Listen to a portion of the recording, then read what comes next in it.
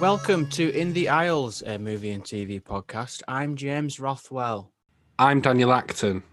Congratulations or commiserations to our American listeners, depending on which half of the country you belong to. This is being recorded a few days before the big event. This week, we'll be talking about what we've been watching. We'll talk some real news that has caught our eyes. And for our main review, we're talking about Borat, subsequent movie film on Amazon Prime. What's this big event in America you're referring to? It's the voting event. Oh, right, okay. For their version of our Prime Minister. President, is it? Yeah. Cool. What have you done this week? So I've not been very well this week. You might be able to tell through my nasally tone. Developed some COVID-like symptoms. So went and got myself tested, did the responsible thing. Pulled up at the drive-through testing station, nowhere near as inviting as a KFC or McDonald's, I must say. We basically got told from the word go, do not wind your windows down. Do not. 40 seconds later, drove on a little bit. Woman approached the car, wound my window down. Are you all right? She jumped back like I'd set off a tear gas grenade. And Charlotte was like, what are you doing? What are you doing? Wind the window up. She was fuming. So not a good start. But I've got to say, right, and I'm not trying to be unsavoury, and you can cut this out, James. You have my permission. But I have got a newfound respect for some people, because having to put something against the back of your throat for more than 5 seconds is not an easy feat. It is horrendous. I was nearly sick in my car several times. It is not nice. It's not a nice experience. But guess what? I'm negative. Negative. Woo! Get down the pub. No. That's not what we should be doing, James. I'm going for a pint after this, though, actually. So, yeah. What about you? What have you been up to? I've just realised that for the past 6 months, my life's been on a cycle of home, Tesco, possibly Trafford Centre, on the weekend, home, Tesco. It's getting going a bit too far now, but got nothing to say is what I'm getting at. Nothing. We're all in the same boat. Don't commiserate. We're all experiencing it. It's driving everyone a bit bonkers, methinks. That's why I've got 3 pieces of streaming content on my watch list this week. Using your time effectively. Speaking of what I've been watching, what have you been watching? I don't want to overexpose people to horror. I'm very conscious that we've had 4 weeks now of leading up to Halloween, and by the time this episode is released, no one gives a damn anymore. It's been and gone. But as we're recording, this is the weekend of Halloween, so I've indulged in a little bit more horror. So I apologise for that in advance.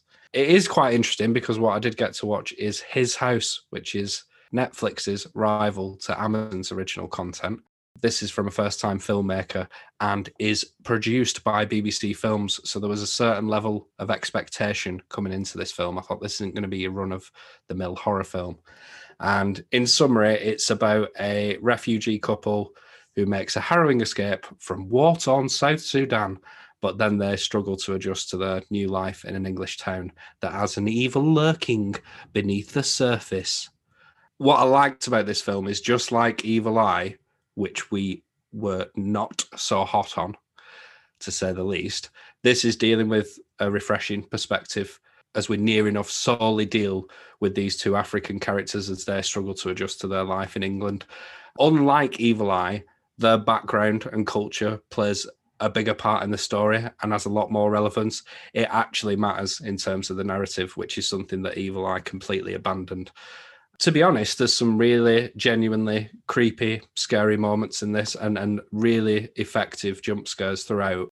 For a first-time director as well, some quite haunting imagery throughout the whole runtime. I thought there was some good use of the camera, nice lighting, setting a good scene around these horrific events that have happened in their homeland, and I did appreciate it for that. I can't say I fully understood the ending, and I've not read into what other people's opinions are on what actually happened, But I'm putting that on me. I think I slightly diverted my attention to my phone in the latter act of the film, which we've previously said is a cinematic crime. So that is my responsibility. I do think it deserves credit for telling a horror story from a different perspective and doing it well, which Evil Eye did not. And I certainly don't regret watching it. Yeah, I think it's a recommend from me on that one. That's His House on Netflix. Is that a film or series? It's a film, Netflix original film. Might catch that just in time for Halloween to be forgotten about. What else have you been watching? I'm going to give you 2 more pieces of content, but keep them very brief. 1, not worth watching. 1, maybe it is. First off is The Sister on ITV. Summarize this. It's almost a decade into a newly devoted marriage. A character called Nathan is rocked to his core when Bob, an unwelcome face from his past, turns up on his doorstep with shocking news, triggering a series of catastrophic decisions. So this, again, staying in the spirit of Halloween, this is ITV's attempt to draw you in to that Halloween mood. And what looks like a straightforward crime thriller does have some supernatural undertones that I wasn't quite expecting. Now, all that aside, it's not that good. Outside my expectations enough that I am going to see it through. I'm going to watch it. It's only 4 episodes. There's a lot of cliches in this that didn't quite work. It's almost serviceable enough, but yeah, don't know. Just if you've got anything else, probably give this a miss. The only reason to watch it is for, I think he's called Russell Tovey, who looks like Pob. Do you know what I mean?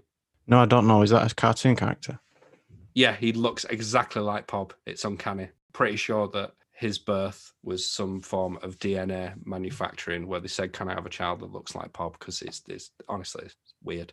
Anyway, as a side point to this, ITV, have you seen ITV's menu in terms of its content and what's on there? It's embarrassing.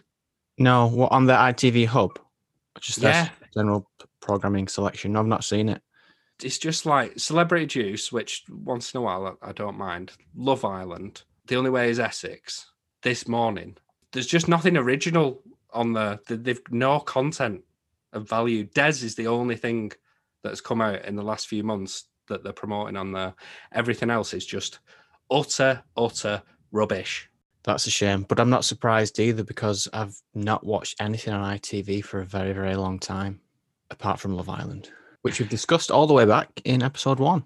We did, and don't want to get into an argument again, so let's leave it there. Let's leave it. Leave it. What's your maybe recommend then? So last thing on my list is a TV show that I've been looking forward to for quite a while, and I think it was delayed because of the old coronavirus, and that is The Undoing on Now TV, a HBO Max original. This is another pairing of Nicole Kidman and writer David E. Kelly, who joined forces for Big Little Lies. So far, it's riveting. I don't quite know where it's going. IMDb's summary of this does not even come into play in the first episode, so I'm very unaware of where we're going.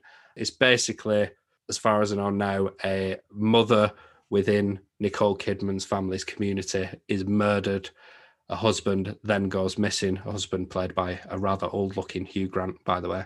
And yeah, not a lot more to know at the minute than that. Only thing to add, if you're a bit of a perv, there's some full frontal nudity in the first episode. Not my thing, but, just thought I'd throw that in there. Yeah, I'm hooked. I want to see what happens next. And Nicole Kidman, not to go against what I've just said and appear rather perfect, but my word, what an ethereal, majestic, ageless beauty she is. She looks fantastic in this. And looks aside, because it's not all about looks, gives a fine performance yet again. So there you go. Very brief overview, because I don't really know a lot more about it at the minute, but I found it rather entertaining. Nicole Kidman, indeed one of the greats, but which is her best decade? I'll do that another time. I very nearly watched The Undoing. It was between that and something else that I've chosen to watch. Sure, I've swung it now with a full frontal nudity for you. Yeah. So if you didn't watch The Undoing, what did you watch? I watched Brave New World, which I thought was new, but it seems to have been released in July in America on floundering streaming service Peacock. Never heard of it. Brave New World was cancelled for season 2 the day that I started watching this, just by coincidence. So I've invested my time poorly. It's based on the book, of course, which I have not read. I thought I had, but I was mixing it up with other dystopian works like 1984. So I'm not one of those people saying, but in the book this happens, in the book, in the book, in the book, in the book. I was coming in clean. So in the future, people pop pills to stay happy in a futuristic New London, and they're separated into social castes at birth from A plus to E, Alpha, Epsilon. There's no monogamy and lots of orgies happening every 1 or 2 episodes. And there's a savage land that is more like our modern day world where people live in poverty, I suppose, and they're savage and they're seen as relics of the past. Triple protagonists: Aiden Ehrenreich of young Han Solo fame, Jessica Brown Findlay, who I didn't realise was in a very good Black Mirror episode, and Harry Lloyd, who was last seen having molten liquid gold poured over his head in Game of Thrones. All very strong. They're really good. And the plot is that Aiden Ehrenreich finds his way into the utopia. And what happens to him? Can he adapt? What happens to Jessica Brown Findlay and Harry Lloyd after they have a life-changing drama happen to them? And can they awaken from this utopian nightmare that they're in? It's a classic sci-fi story of overcoming the cruel system. And it's something that we have seen before. It's like Logan's Run or The Island or any dystopian thing you can think of. It's a lot like the Christian Bale one. Equilibrium. Yeah. It's a shame that it's been cancelled because I'm really liking it at first. I'm 5 episodes in out of the 8. It's not the best thing ever. It's not that thought-provoking. It doesn't raise questions that, like I said, you haven't thought of before, but the performances are strong. It looks really good. The setting has some nice physical sets with like the CGI, New London in the background, and I'm interested to see what happens. How can these 3 characters navigate this world that they're realizing is not so perfect? It's a recommend from me. Unfortunate that it's been cancelled, but hopefully someone else will pick it up.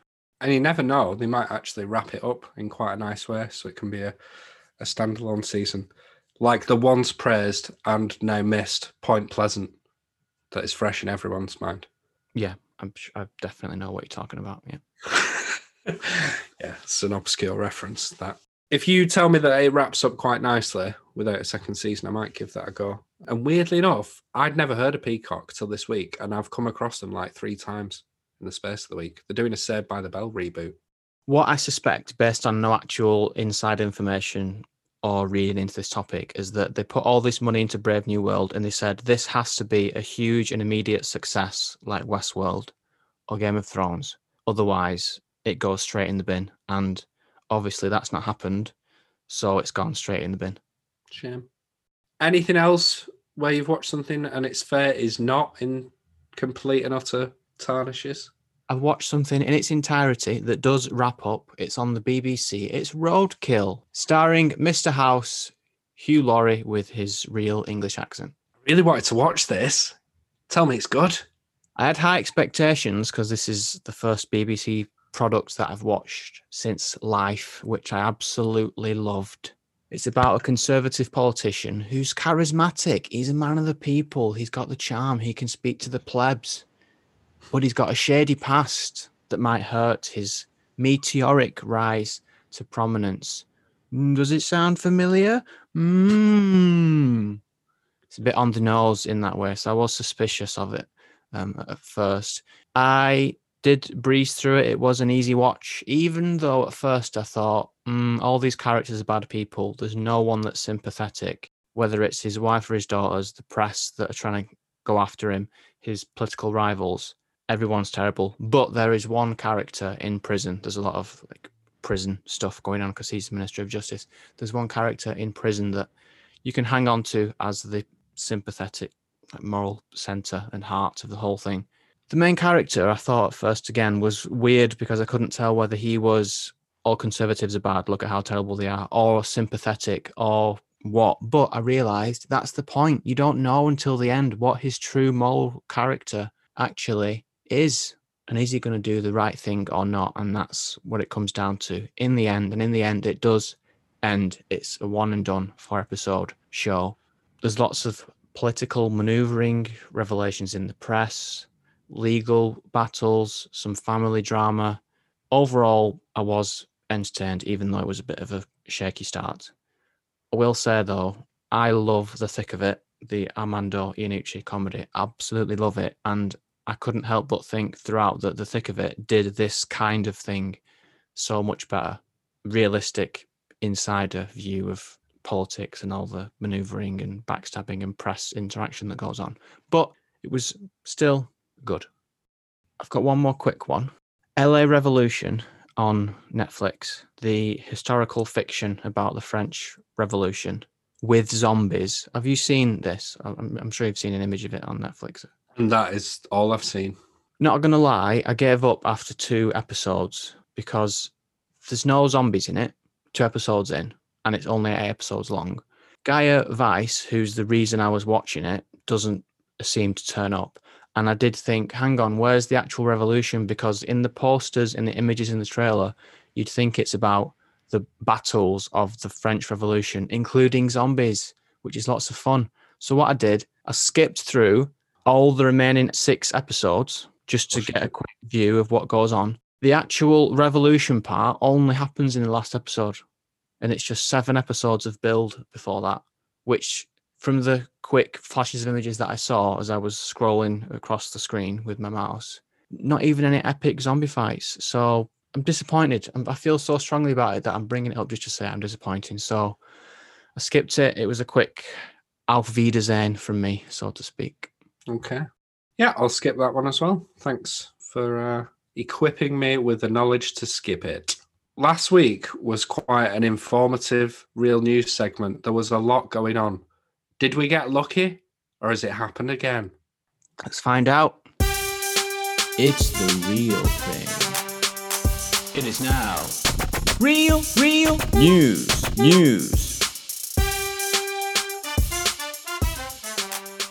Shia LaBeouf update, friend of the show. We've talked about how we got a tattoo covering his entire chest just for Tax Collector. It's finally come out, possibly a few weeks ago, but it's caught my attention. 19% critics score on Rotten Tomatoes, Ouch. but 72% audience. Oh, really? Big difference there. Mm. $900,000 gross, which isn't really fair to bring up in these times. We'll just set that aside. Was it worth it, Shia, for this? It wasn't even before the reviews came out, so no. Idiot. Still a friend of the show, but you're an idiot, mate. We'll welcome you on at any point for an interview to explain yourself. I'd love to sit and talk to Shia LaBeouf.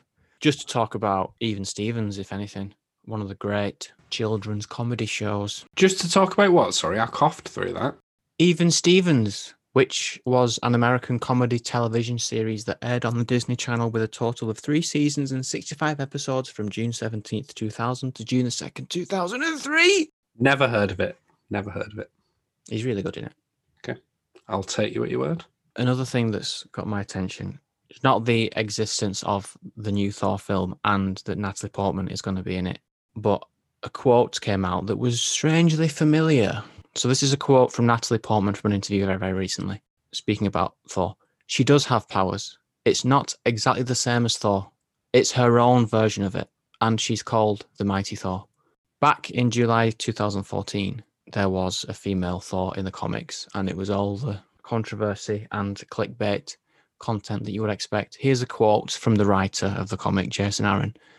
This is not She-Thor. This is not Lady Thor. This is not Thor-Rita. This is Thor. This is the Thor of the Marvel Universe, but it's unlike any other Thor we've ever seen before. It's the same quote, saying the same thing. Just thought that was interesting. Are you surprised that these press releases and interviews are pre-scripted?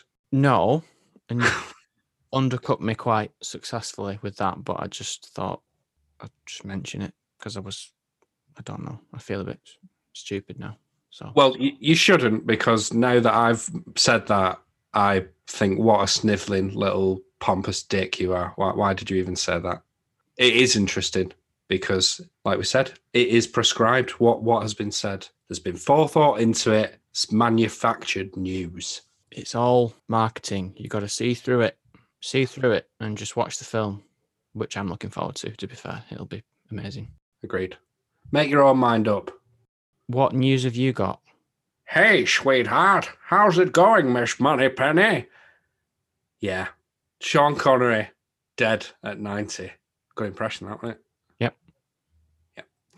Yep. No, sad times. Sean Connery is such an iconic actor whose legacy will live on for at least the next 60 years whilst people are still alive to remember who he was. I don't want to undercut his death. That is quite a tragic, horrible thing. But 90, good innings. He's done well there. Just worth a mention as well, not to ruin his legacy even further than I already have with both the appalling impression that I just made and some of the comments. But not a good end to his career, was it? Ended on a bit of a low with Extraordinary League of Gentlemen, which was absolutely shat on by critics and general viewers alike. And subsequently, he retired from acting due to his experience on that film. So many on-set fights with the director that he just went, do you know what? I'm throwing in the towel. And yeah, he was done. So yeah, tragic news, but what a lasting impact he will have on the film industry. God rest ye soul, Mr. Sean Connery. And all of Indiana Jones was recently released on Amazon Prime Video, so now's as good a time as any to watch him in The Last Crusade. There's a lot of tweets pointing out that Harrison Ford and Sean Connery were only 12 years apart in The Last Crusade, even though Sean Connery was playing his father. Yeah, we know. It's not new information. Yeah, and that was at the time. In arguably more important news, Tomb Raider 2 brackets again, because we've already had a Tomb Raider 2, the Alicia Vikander one, has been delayed indefinitely. And I'm sure that there's at least 4 people who are in absolute outrage at the minute because I don't really know who wanted to see this. So I'm not bothered. And I didn't mind the reboot with her. I thought it was okay. It was okay, but I'm not that precious about seeing another one. So I can't say I care much. And with that, I'm sorry for bringing it up because I'm sure many other people don't either. Yeah, a film no one cared about, a sequel no one wanted, with news that no one cares about. You're welcome. I wouldn't have minded it. Alicia Vikander, always good. I like the new games, but shame. Well, not really a shame. I don't really care. Speaking of sequels that no one was asking for, let's move on to our main review. Hello, I'd like to order an opinion, please. This film is new, fresh point of view. When we sit back, this is a fact. We in the aisles, here are some aisles, thoughts in sync, tell you what to think. I'll listen to you, but please don't rap again. This week's main review is Borat, subsequent movie film, delivery of prodigious bribe to American regime for make benefit of once glorious nation of Kazakhstan. I'm here to give my daughter as a gift to someone close to the throne. I need dress with real sexy peels.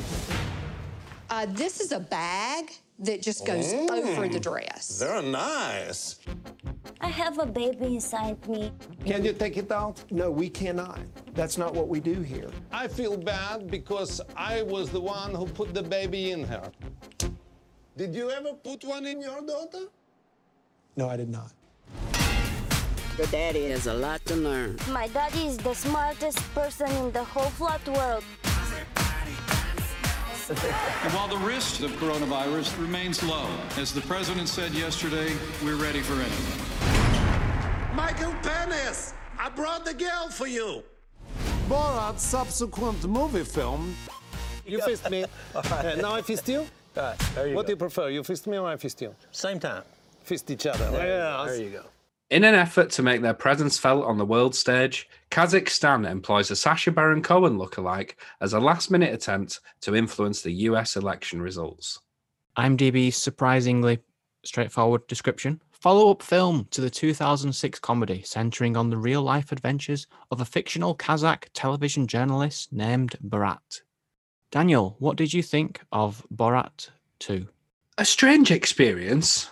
The first 15 minutes into this film, I was feeling really, really, really underwhelmed and a bit confused because my memory of the first film wasn't really intact. I don't even remember the structure or format of it. So when they tried to interweave this fictional story alongside the sketches, I was slightly surprised which is strange because that is exactly what the first film does. It just wasn't my memory of it at all. The main thing that immediately had me feeling off balance with this is it really did feel like Sacha Baron Cohen was doing a Borat impression. And I don't know if that's him being rusty and struggling to get into the character, or the fact that the character is so widely recognised, and I've heard so many people, including myself, do impressions of it over the intervening years that my memory of it isn't quite accurate. Once I got used to that and it settles into its groove a bit more, I did feel that it improved. But the biggest problem throughout the whole film for me is the scenes are only funny if you're aware of the context in which they're filmed. Is it scripted or staged? Are they real people? I really struggle with knowing how I should or wanted to react to certain scenes in the film.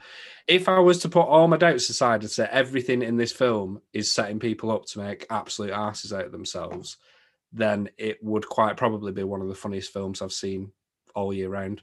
But for me, I did feel as though I was constantly questioning how the filming of these sketches had come about, the fact that the camera was in the room, how did they ever agree to this, and what did these people think they were getting into? With the first film, I was a lot younger. I was more gullible as a person and a lot more receptive to buying into it and not questioning the finer detail.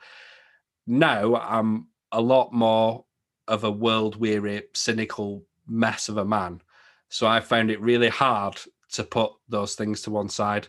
I'll be honest, I think for me, that impacted my enjoyment of the film. I do think the filmmakers are quite self-aware and they directly acknowledge that to a degree, and specifically with the character of Borat himself, it's problematic. People know who he is. There's a scene early on with people chasing him around for his autograph. So they do recognise that and they come up with inventive ways to get around it. Immediately after watching it, I did feel, as I said at the start, very underwhelmed and I didn't have many thoughts on it. However, the more that I've had a chance to mull it over and I've researched which bits were real and which bits I should have been laughing at, I've gained a deeper sense of appreciation for it, and also Sacha Baron Cohen's commitment to his art. Just absolute sheer admiration for the danger that he put himself in with this film. I do think that if it weren't for the addition of Maria Bakalova, I don't know how you say her name, I'm going to butcher that, who plays his daughter, Tuta, I think it would have been absolutely slated. People would have been tired of this shtick because it wouldn't really work, but she helps breathe life into it. And I really think that for the most part, this film had everything stacked against it and shouldn't have worked at all. But on reflection, the way that they manufactured a story around these sketches was either really fortunate or very, very well crafted. I think it's a lot better than it has any right to be. So I'd say it was a semi-successful experiment, and it has made me want to go back and watch the original to see how it stacks up. Very well said, as always. I think you are not a mess. You are not a mess. You always have a very clean haircut. You've given voice to a lot of the positive things that I was thinking. Maria Bakalova is really good in this. I liked her. I found it hard to digest the mix of fake interviews and more of a proper story this time around. And the story is going for more sincere family drama that I couldn't quite hook into because of all the fake interviews that are happening as well. There are laughs. I did laugh, like at the family planning clinic with the plastic baby and the obvious contradictions of the QAnon lads where they will immediately contradict themselves when they're describing their views about the different political camps. And there's really funny scripted moments as well, like when they hug and the balloon breasts pop. Just some classic comedy timing. So I won't repeat what you've said. I think all the positive points stand. I agree with that. I just have to ask, though, does this come from a good place? Because when I talked about Pen 15, the age-bending high school comedy on Hulu, I talked about that coming from a good place, from a place of love. And I see Borat 2 as coming from a dark place. At worst, maybe even a place of hatred that wants to take shots at these predictable, safe targets in America. And I'm not sure that I was entertained when it was making those attacks on certain groups and individuals, regardless of whether they deserve criticism or not. I just thought, are you helping or are you hurting when you're just going after people because you don't like them? And the other problem was that I felt like I've already seen 4 years of this type of thing and these kinds of criticisms it's old by now. I feel like we've seen this on things like The Daily Show a lot. But at the same time, it's Sacha Baron Cohen being Borat, which by default is entertaining. It's funny. It just is. I've got complicated feelings about it, even though this is a comedy film in which Sacha Baron Cohen takes a dump outside of Trump Tower. So I shouldn't feel complicated about it, but this is just my raw, in the aisles, immediate reaction to it.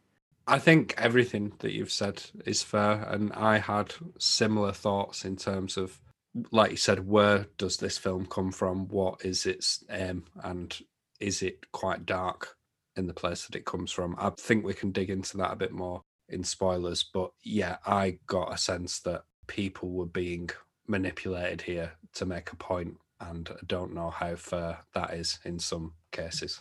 It is problematic to a degree, some of this film, but it can't be argued that, as you said, we both admitted it, regardless of all that, there's some funny moments to be had, just at the expense of other people. Yeah, but where there is that sincere story stuff between Borat and Tutar, his daughter, that is good as well. That's just very well written, properly done comedy, which I enjoyed very much as well. I would love to know and see a behind the scenes footage or documentary rather about this, because without knowing the intricate detail of how they did weave in that plot, it just seemed too fortunate in some cases to have that dramatic story, sketch for sketch, line into it somehow. Do you know what I mean? There was always relevance to what was going on, and whether, as I said, that was just fortune or good writing or good timing, I don't know, and I would like to know.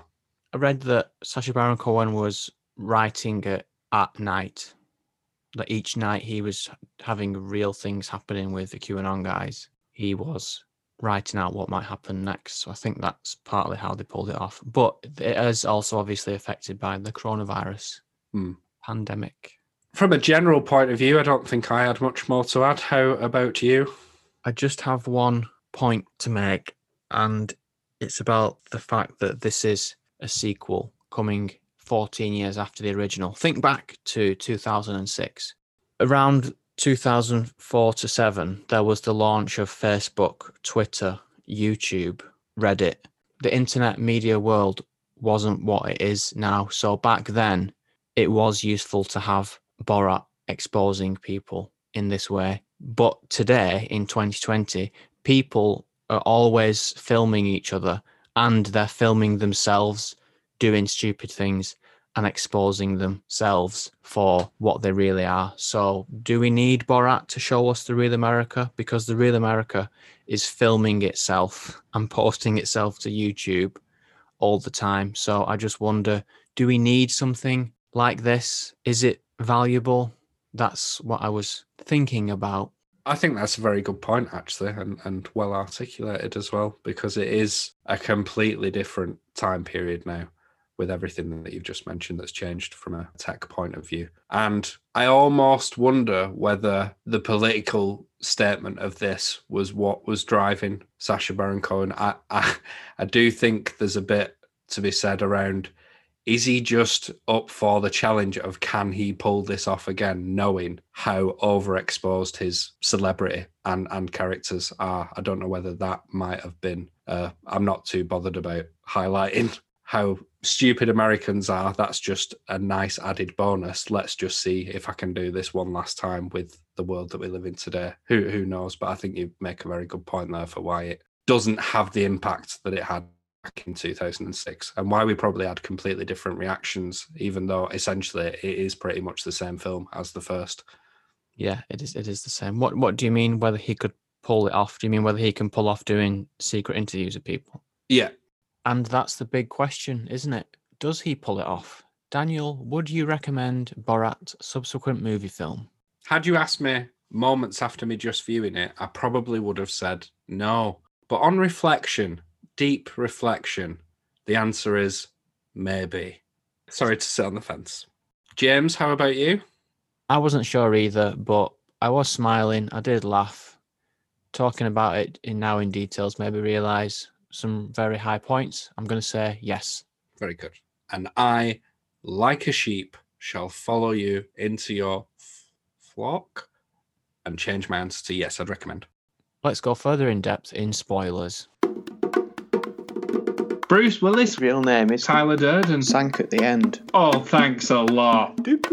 Spoilers. As we mentioned in pre-spoilers, Sacha Baron Cohen celebrity now. He's been rumbled. People know who he is. The challenge is so much bigger than it once was, and he's got to come up with new inventive ways to hoodwink people, and that is exactly what they do in the form of disguising him in different manners, not portraying himself as Borat, which to a degree in this film, Borat is kind of sidelined in favor of the daughter character, and she acts as like a vessel for him because using Borat is just no longer a possibility.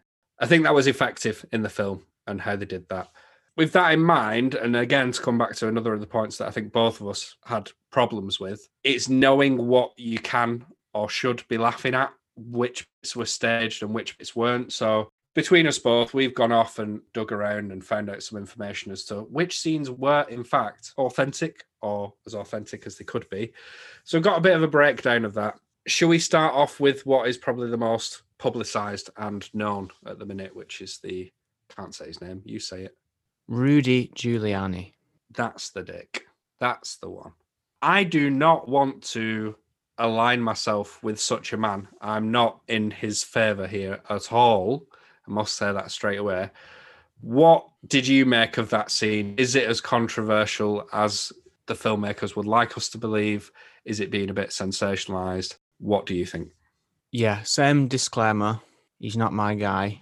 The big thing is this, was he tucking in his shirt or not? I believe he was sincerely tucking in his shirt. So I don't think what's in the scene is as lewd as what the different articles are talking about. But I don't even think that's the point. The point is, why are you going into someone's hotel room? There's only one reason to ever go into someone's hotel room, and that in itself is what's wrong with it. And that's why the whole thing was weird. Not just what's he going to do? Why have you even invited yourself up there? That was my take on it. And all the music was so tense, it became a horror film. I was thinking, I can't believe they've actually got him going in this room. It didn't even matter what he did to me after that point. What did you think? Pretty much the same as you, but then when I discussed it with my partner, she made me feel awful for having that outlook because she was like, what? As you've said, and I suppose we are on the same page, he's gone into that room, and why really, from a practical standpoint, why are you lying down on the bed? He knows what he wants his end goal to be here. I think that bit it's difficult really because they could only push this situation so far where it wouldn't become funny anymore. And I think that is the point, to just hit the very edge of what can be funny without going into, well, sexual abuse, basically. So that is a very awkward and fine line to tread. And I think for the most part, they probably went as far as they could with it. Yes, they did. And there's been statements since then saying, we kept Maria Bakalova safe. It was fine. But I would submit that the safest thing to do would be not engineer that situation to begin with. Yeah, but you could probably say that for 90% of this film. Yeah. Yeah. One thing that I heard or read, which I didn't realise, and I still don't know if it's true, I've heard / read that the main sticking point with that whole scene is he follows or goes into that bedroom under the impression that she is 15 years old. Now, I don't remember that being said directly to him by the actress or much being made of it in the film itself. Might have missed that. Is that something you're aware of? Because that does make it an entirely different thing. Yeah, that does make it different. But there's no way she's 15 looking at her. I mean, is he that stupid to have even believed that? I didn't pick up on that, to be honest. And it might just be rumour, but it is something that I came across and just wondered if I'd missed something there. But we seem to have both not come across that tidbit of information. And I also question, was it funny? I was just uncomfortable, and this conversation is uncomfortable, but it's supposed to be a comedy. Like I said, such a fine line. I think you're going to have very polarising opinions on it. For some people, it'll work, and others, it just make you feel extremely creeped out and awkward. So I read as well that, and I wish I'd read it in more detail to provide the context around it, but when he's in the cupboard during this whole situation, for some reason he's got a mobile phone. I don't know whether that's to monitor the situation to then interrupt. I can't specifically remember how the scene plays out, but apparently all this planning had gone into the scene, and when he got in the closet, the battery on the phone was at 3%, and he was fuming, thinking all this strategic planning around this very scene and nobody thought to charge the actual phone. What the hell? Just thought that was quite interesting. So that's that scene. The next scene that's probably worth a mention, of all the things that are in this film, this is the one that I thought, no, I can actually buy that this is 100% real. But this is when he infiltrates the Conservative Political Action Conference. This is probably common knowledge now because it's been out in the news for the last week and a half, but the effort that went into him pulling this off. So he first goes in the building dressed as a Ku Klux Klan member, which is daring to say the least. He then hid himself in a bathroom for 5 hours before he dons this Trump costume, and he confronts Mike Pence on stage. And this was covered in the news at the time without anybody actually realizing that this was Sacha Baron Cohen under that Trump disguise. You can see somebody getting shot in that situation, especially with America and the climate that they're in at the minute. Kudos to him for that. What did you think of that whole scene? Yeah, one of the best scenes in the whole thing. The build-up of him dressed as the KKK and just the nerve and the way that he was holding his daughter in tights but a skirt was riding up. It was so lewd, and yeah, it was really good. And Mike Pence trying to keep a straight face. It was really good. Very, very funny. And no doubt that was real. Slightly more problematic scene is the cotillion that they attend as father and daughter, which is probably the most graphic of scenes in terms of how far they actually go with the joke. So they're performing this dance on stage. The dance gets slightly more dirty dancey as we go on, shall we say, to the point where his daughter, or the woman playing his daughter, has her legs up in the air, and you can see everything, including a sanitary pad full of blood. I'm just saying what happens in the film. I'm not trying to be vulgar here. This is what happens. And it was so outrageous that I did find myself laughing. And this is, for all intents and purposes, it did happen. They did set this up. The reactions were real. But the way in which they set this up is slightly conniving and a bit manipulative, as you were alluded to before in terms of its message. Is it a bit more calculated? I don't know if you know, they sent out invites to an event and they knew they were being filmed, everyone who attended this party, but they didn't know what the event was. And they were asked certain questions around whether they could identify or knew who people were, such as Will Ferrell or Sacha Baron Cohen. And apparently, as soon as this dance happened, that obviously descended into an absolute nightmare, they then all just left the room and demanded their belongings back and left. So everyone within this scene was duped, but there are quite a few situations that arise within this dance where people are just made to look like absolute fools. So there's a dad within this dance. He's approached by Borat, and I can't remember which way around it is. He says something like, how much would you let me pay you for your daughter, or how much would you pay me for mine? And he gives an answer which is unforgivable. And his daughter hears this, and you see this little spat between them, and it is just so cringe-inducing. And even me at that point, I was thinking, is this real? Is this a real reaction? But from what I've read, it would appear that that was not set up. It was genuine. So they do capture some absolute blinders of moments within this film. But yeah, did it work for you, this whole scene? Because I know for a few people I've spoken to, it was a bit of a deal breaker. Some people feel it went a bit too far. Because I knew it was coming. I knew that the reveal, so to speak, was coming. When the skirt did go up, I thought, oh, yep, there it is. And I thought it was predictable. You know how they're going to react. So the producers of the film organised that event and invited people to it. Yeah.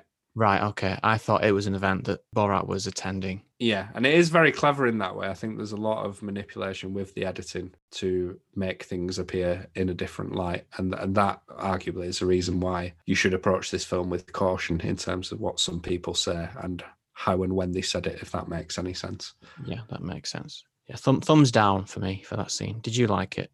I did laugh, but for a film that I think is purporting itself to be some sort of political statement, that wasn't making one there. That was just a cheap joke, which unfortunately, given my sense of humour, did work for me, but I don't think it sat well within the message of the film itself. Yeah, you're not showing the real America when you set up the entire situation for yourself. Yeah. Another one is the right-wing rally. I've not been able to get a lot of detail about this, and some of it's been quite conflicting information as well. But in the scene within the film, he starts chanting this Wuhan flu song, gets the crowd to come along with him and start singing it themselves. But I heard on the down low, and probably everywhere all over the news now, I just don't have it written in front of me, that he was actually booed off stage, and then they reshot bits around this to make it look completely different. So again, manipulating you with the editing. But it seems that 80%-ish of what happened within that scene was pretty much as it was. Got to be honest, I don't think that added much to the film either. That scene was, for me, one of the weaker things in there. Don't know about you. Yeah, again, like I was saying before, that was a pure attack on that group of people. Fair enough if they support the wrong guy, but it was, let's make these people look like absolute idiots, even if it's getting them to repeat what I'm saying, where they're already repeating anything that's being said. Was it really that much of a gotcha thing when you've manipulated them to say exactly what you're saying? Yeah, I did as well read that one of the people who was behind that event has come out and said he feels quite done over by Sacha Baron Cohen here, because he said they approached him and he said, I'm tired of us being misrepresented, and yes, I would like to work with you. The producer of the film then paid them $50,000 and then did the complete opposite of what they probably claimed they would do. So I can understand his frustration there. I mean, don't get me wrong, there are some people here that I wouldn't give the time of day, but I'm sure mixed in beneath all that, not everyone is a complete and utter evil person. So did they deserve it? Maybe not. Absolutely. And there's a better example of this kind of thing where you're getting reactions from people, not just getting them to do stuff. In the Bruno film, there's the amazing scene where Sacha Baron Cohen as Bruno and another guy start scrapping inside a cage at an MMA show and then start kissing and stripping each other off. And you get all the reactions of the people in the crowd. And it's such a perfect scene. Much, much better version of what we're talking about here in Borat 2, where it's not really people reacting to things. You're just getting them to look like idiots. Yeah, I agree with that. I agree. Couldn't find any information on the two scenes that didn't quite sit right with me in terms of, hang on, how have they got them to agree to this? So the plastic surgeon who confesses, yeah, he probably would have sex with his daughter, my word, and the doctor in the anti-abortion clinic who comes across in a horrific way. I don't know any details around that. I haven't read anything, and it does make you think, seeing as I can't find anything out, was that really real or was it staged? I don't know. But yeah, there you go. Couldn't find out about that. The only bit that they've come out and said, yes, somebody was in on the joke, and we told them beforehand, is the synagogue scene with Judith Dimmer Evans, who has sadly passed away following the film. And despite her being on the joke, her estate still started to sue the production company, but that case has since been dismissed. So there you go. And do you suspect that the producers have only come out and been clear that it was staged out of respect for this woman who sadly passed away? The cynic in me says, yes, I think there is a bit of that going on, which does leave me in doubt with other things that go on in the film. But I guess we may never really know the full truth of what is and isn't real within this film. And maybe that's how they want it to be. Who knows? The other person that features prominently in this that's been in the news recently is Janice Jones, who is the now unemployed babysitter who takes care of Tutar, the daughter, for some time, who has since been the target of a crowdfunding campaign that's raised more than $107. And Sacha Baron Cohen himself has added $77,000. But point is, she was for real, not acting. She was told it would be a documentary about child brides, and she just showed that she's a kind and amazing person. And there were some great scenes in there as well, where Tutar shows her the book about lies about the female anatomy. That was all good. That was more like classic Borat, where you show this crazy stuff to someone and they have genuine reactions to it that are entertaining. So that was real and that was good. in my opinion. What did you think? No, I agree. In fact, thinking about it, my biggest laugh was with the bringing in the ball and the ball and chain into a house. I don't know why, but that I was in stitches with that. I found it hilarious. I can't even remember what he says at the time, but yeah, that I did find that really funny. Yes, that was good. And a good episode, I think, I hope. What do we have planned for next week? Not a whole hell of a lot, because we have checked the schedules between us, the release schedules. There's nothing out. There is nothing out. So next week, we are going to treat you to The Boys Season 2 full season review. We were going to drop that as a bonus episode, but hey-ho, that's the way it goes. In times of crisis comes opportunity, and that is what we've done. It's going to be a bloody diabolical episode. But until then, do leave us some feedback. Please do. We are rising up the rankings of the iTunes and Spotify charts, so please help us to continue to do so by liking and subscribing. And if you wish to leave us any feedback, you can do so at intheislespodcast@gmail.com or reach out on Instagram. In the Isles Podcast. Oh, yeah, that's it, isn't it? Sorry, I was waiting for the rest. From now until then, bye. Bye.